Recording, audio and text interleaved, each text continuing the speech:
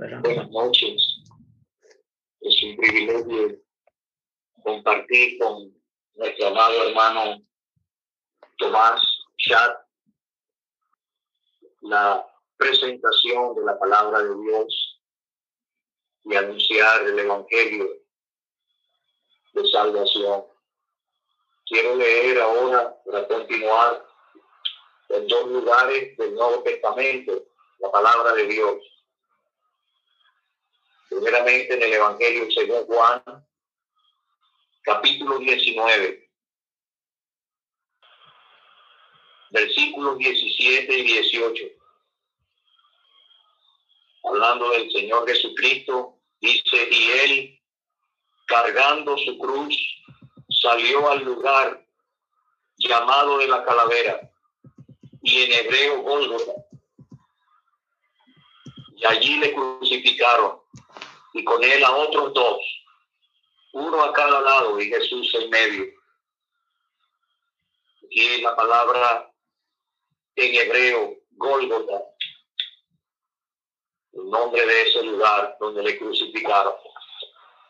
Ahora vamos al libro del Apocalipsis, el último libro de la Biblia, capítulo 16.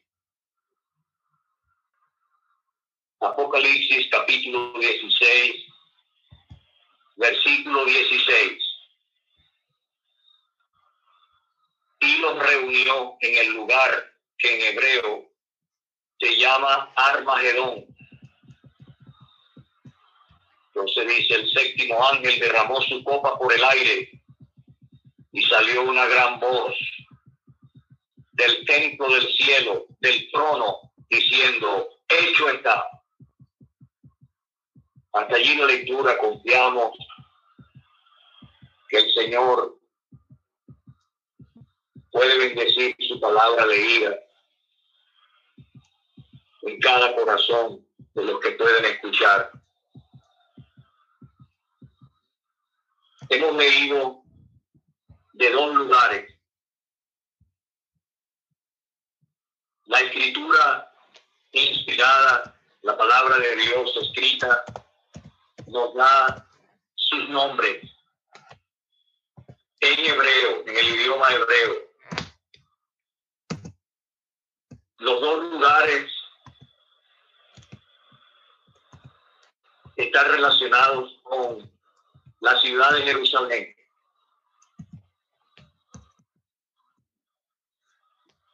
Gólgota, en hebreo Gólgota, a las afueras de Jerusalén,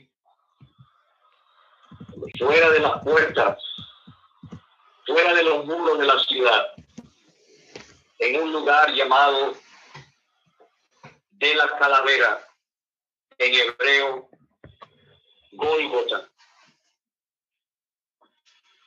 Y el segundo lugar que hemos leído es el lugar llamado Armagedón.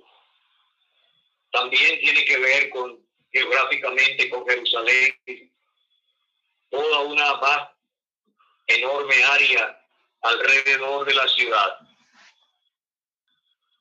varios kilómetros alrededor, ese lugar de Armagedón.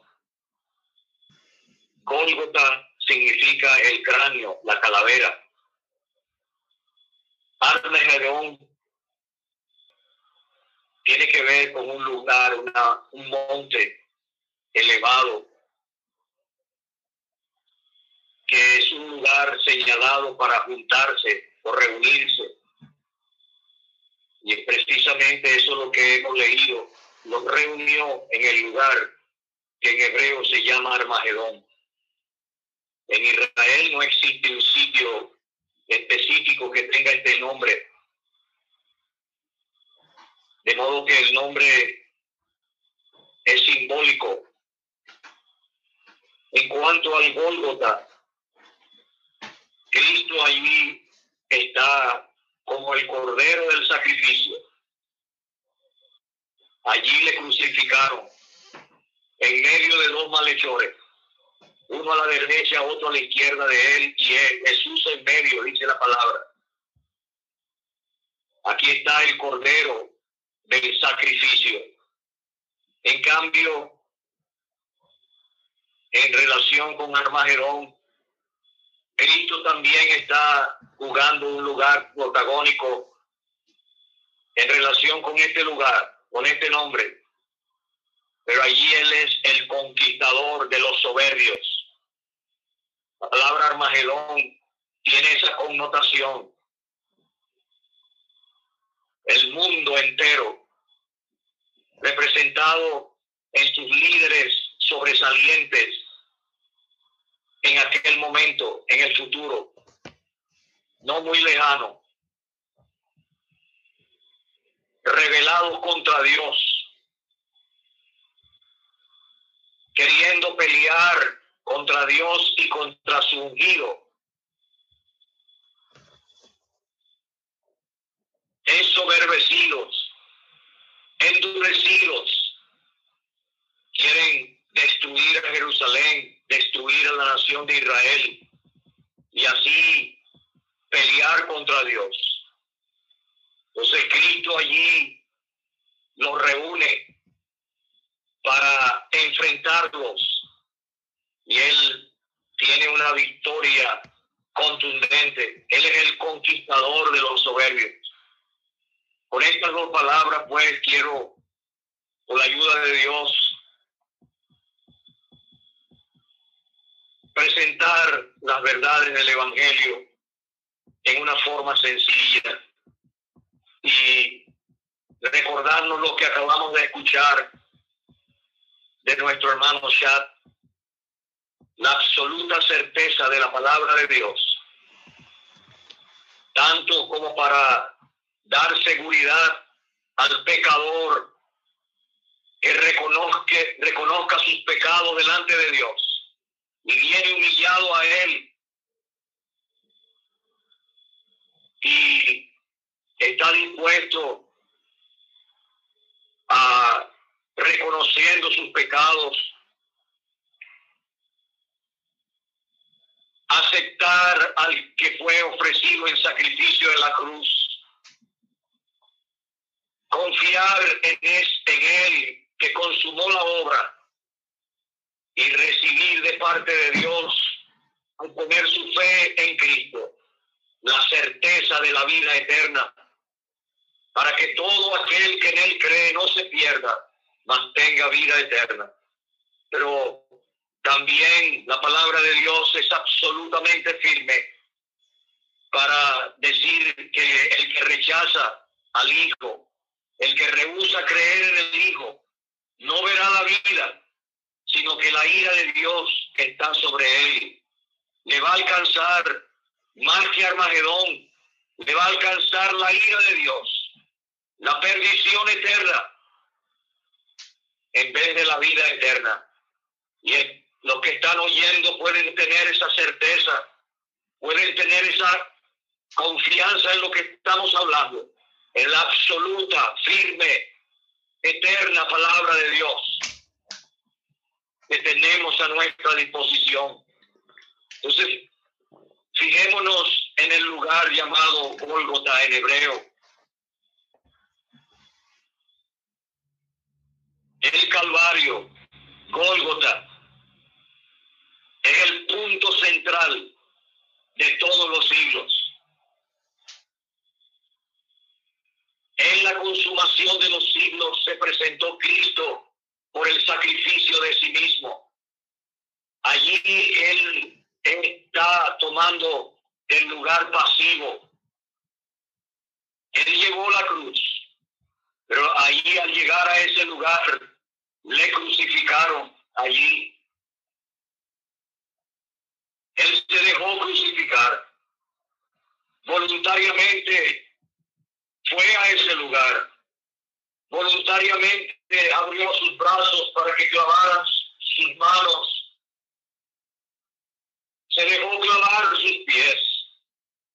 Se dejó levantar en aquel vergonzoso madero, en aquel lugar llamado del Gólgota. Aquí es que están crucificando. Aquí es que están dando esta muerte tan cruel y vergonzosa, nada menos que al Hijo de Dios encarnado, al Señor Jesucristo. Y queremos que usted se dé cuenta que todos los siglos pasados miraban hacia ese momento. Eso no fue un accidente para Dios. Eso no fue algo que vino sin ser previsto. Dios, desde la eternidad, había dedicado este cordero para el sacrificio. Este es el cordero destinado desde antes de la fundación del mundo para ofrecer el sacrificio de la redención de los pecadores, para redimir al mundo en sus pecados, para traer el camino de salvación, para traer vida eterna a los pecadores muertos en sus delitos y pecados, lejos de Dios, que merecen no más que el juicio de Dios por su culpa, por sus transgresiones, por la contaminación del pecado. No son dignos del cielo, no son dignos de Dios. Y queremos ver allí ese lugar y los siglos posteriores, aún en la eternidad, mirarán atrás a ese momento, a ese punto, cuando Él fue crucificado en un lugar llamado Gólgota en hebreo. La labor que se hizo allí. Si uno sigue leyendo en Juan capítulo 19, vemos al Señor crucificado. Los primeros momentos cerca de la cruz están varios. Su madre, María, la hermana de su madre, que era la madre de los hijos de Zebedeo. Estaba María, mujer de Cleofas, María Magdalena. También el apóstol Juan logró llegar allí. El Señor entonces pone al cuidado de Juan, su apóstol, su primo, a María. La manda a quitar de allí, del sitio del Gólgota, porque ella no es la corredentora. Él iba a realizar la obra de la redención. Él iba a lograr la salvación. Él solo es el Salvador. Y para que nadie pudiera confundirse de nombre de Salvador, a quien invocar, Él mostró su cuidado de su querida madre y la puso a la responsabilidad y al cuidado de Juan el apóstol. Y él solo se enfrentó a la ira de Dios, a la carga de nuestros pecados, en el lugar llamado en hebreo Gólgota. Y él, sabiendo que ya todo estaba consumado, después de 6 horas colgado en esa cruz, de 3 horas de tinieblas, él dijo, para que la escritura se cumpliese, tengo sed. Y entonces los soldados tomaron una vasija que estaba llena. Su boca sucia no había bebido de esa vasija. Ellos tenían ese vinagre, vino agrio para ellos tomar para su sed. Y entonces Dios veló para que usaran una vasija que estaba llena. La empaparon en una esponja, la pusieron en una vara larga y la llevaron a su boca. Y se cumplió la escritura: en mi sed me dieron a beber vinagre. Y entonces el Señor dijo: consumado es. E inclinando su cabeza, entregó el Espíritu. Murió porque quiso morir. Murió después que consumó la obra. Esa palabra consumado es, también significa hecho está, completado está, pagado está. La labor allí en el lugar llamado Gólgota en hebreo. Él consumó la obra. Dios quedó satisfecho. Y queremos darte de nuevo las noticias a ti, querido pecador. Cristo murió por nosotros. Cristo murió por nuestros pecados. Cristo murió por los impíos. El apóstol Pedro dijo, Cristo padeció por causa de los pecados, el justo por los injustos para llevarnos a Dios. ¿Qué labor él realizó? Con un solo sacrificio de sí mismo, el cordero, la víctima de un sacrificio, era él mismo. Se ofreció a sí mismo, su cuerpo lo dio en sacrificio en la cruz. Murió allí, porque la paga del pecado es muerte. Él cumplió con todas las exigencias de la ley de Dios. Y el pecador puede ver esto, reconocer sus pecados y entender, él también murió por mí. Él también pagó por mis culpas. La deuda que yo no podía pagar a Dios, él la canceló enteramente. Y por la fe apropiarse de ese Salvador, descansar, tener un fortísimo consuelo, sabiendo que él llevó el castigo. Yo tengo la paz. A mí me toca la paz, pero a él le llevó el sufrir el castigo allí en la cruz. Dios cargó en él el pecado de todos nosotros. Estamos orando a Dios que ilumine tu corazón, que abra tu corazón.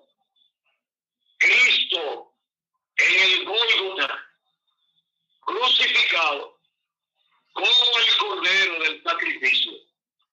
Querido oyente, este es el único sacrificio que puede salvarte a ti, ahora y por la eternidad, que te puede asegurar la aceptación de parte de Dios a ti. ¿Cómo es posible que un Dios santo pueda aceptarme a mí, un pecador que era tan torcido, tan indigno del cielo, tan digno del infierno? Pero como cantamos muchas veces, heridas de Jesús, cuán elocuentes son, espían mi maldad y le hablan del perdón, y mi rescate leo allí, pues que murió Jesús por mí, la labor. Pero yo también quiero mencionar en el Gólgota un lindero. Ese día se traspasó un lindero. Esto fue lo que le dio a este mundo al Hijo de Dios. Le dio una cruz, le dio una muerte, lo rechazó. Le dio la muerte de la cruz, lo rechazó. Y el Señor había dicho, ahora es el juicio de este mundo, y el príncipe de este mundo es echado fuera. Se quedó demostrado allí en la cruz que el mundo es enemigo de Dios, que el mundo como sistema organizado bajo la influencia del príncipe de este mundo, el diablo, Satanás, está en rebelión contra Dios. No acepta a Dios, no acepta a su Cristo, no acepta su palabra. Quiere su pecado, quiere su voluntad, quiere su camino. Dios ahora está salvando nuevos países. Dios no está salvando al mundo ahorita, sino a cada individuo. Está sacando un pueblo de este mundo para su Hijo amado. Para este mundo lo que está reservado son 21 juicios apocalípticos. Si usted lee el libro de Apocalipsis, hay 7 sellos. El séptimo sello, cuando es desatado, presenta 7 trompetas de ira. Y la séptima trompeta, cuando es tocada, trae 7 copas llenas de la ira de Dios para ser derramadas sobre la tierra. Y allí donde hemos leído, los reunió en un lugar que en hebreo se llama Armagedón.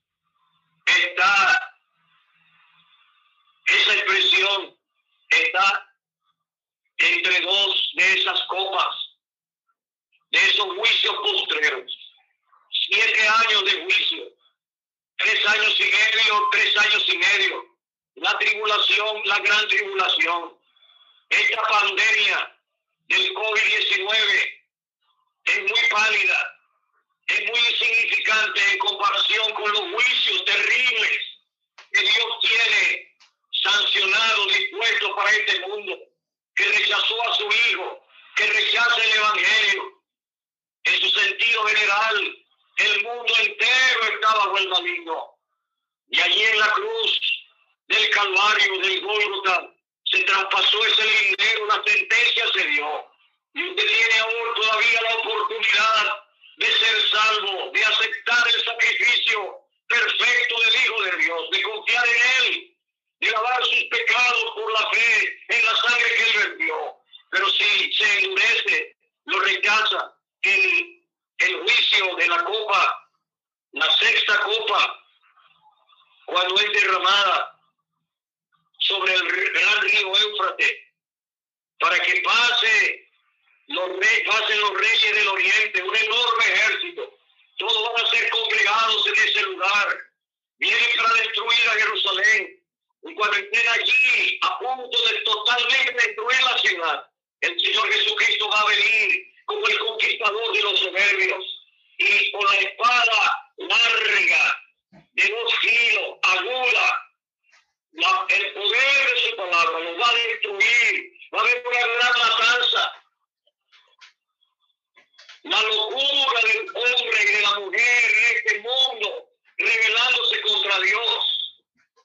Se unirán los reyes, se unirán todas las naciones, los pueblos, súbditos y mandatarios. En las Naciones Unidas van a tomar una resolución unánime con el respaldo de todas las naciones. Nadie lo va a vetar, todos van a estar unidos. Vamos a enfrentar a Dios, vamos a pelear contra su Cristo. ¡Qué locura tan grande! ¿Quién se ha rebelado contra Dios y ha quedado en paz? Él nos va a reunir allí.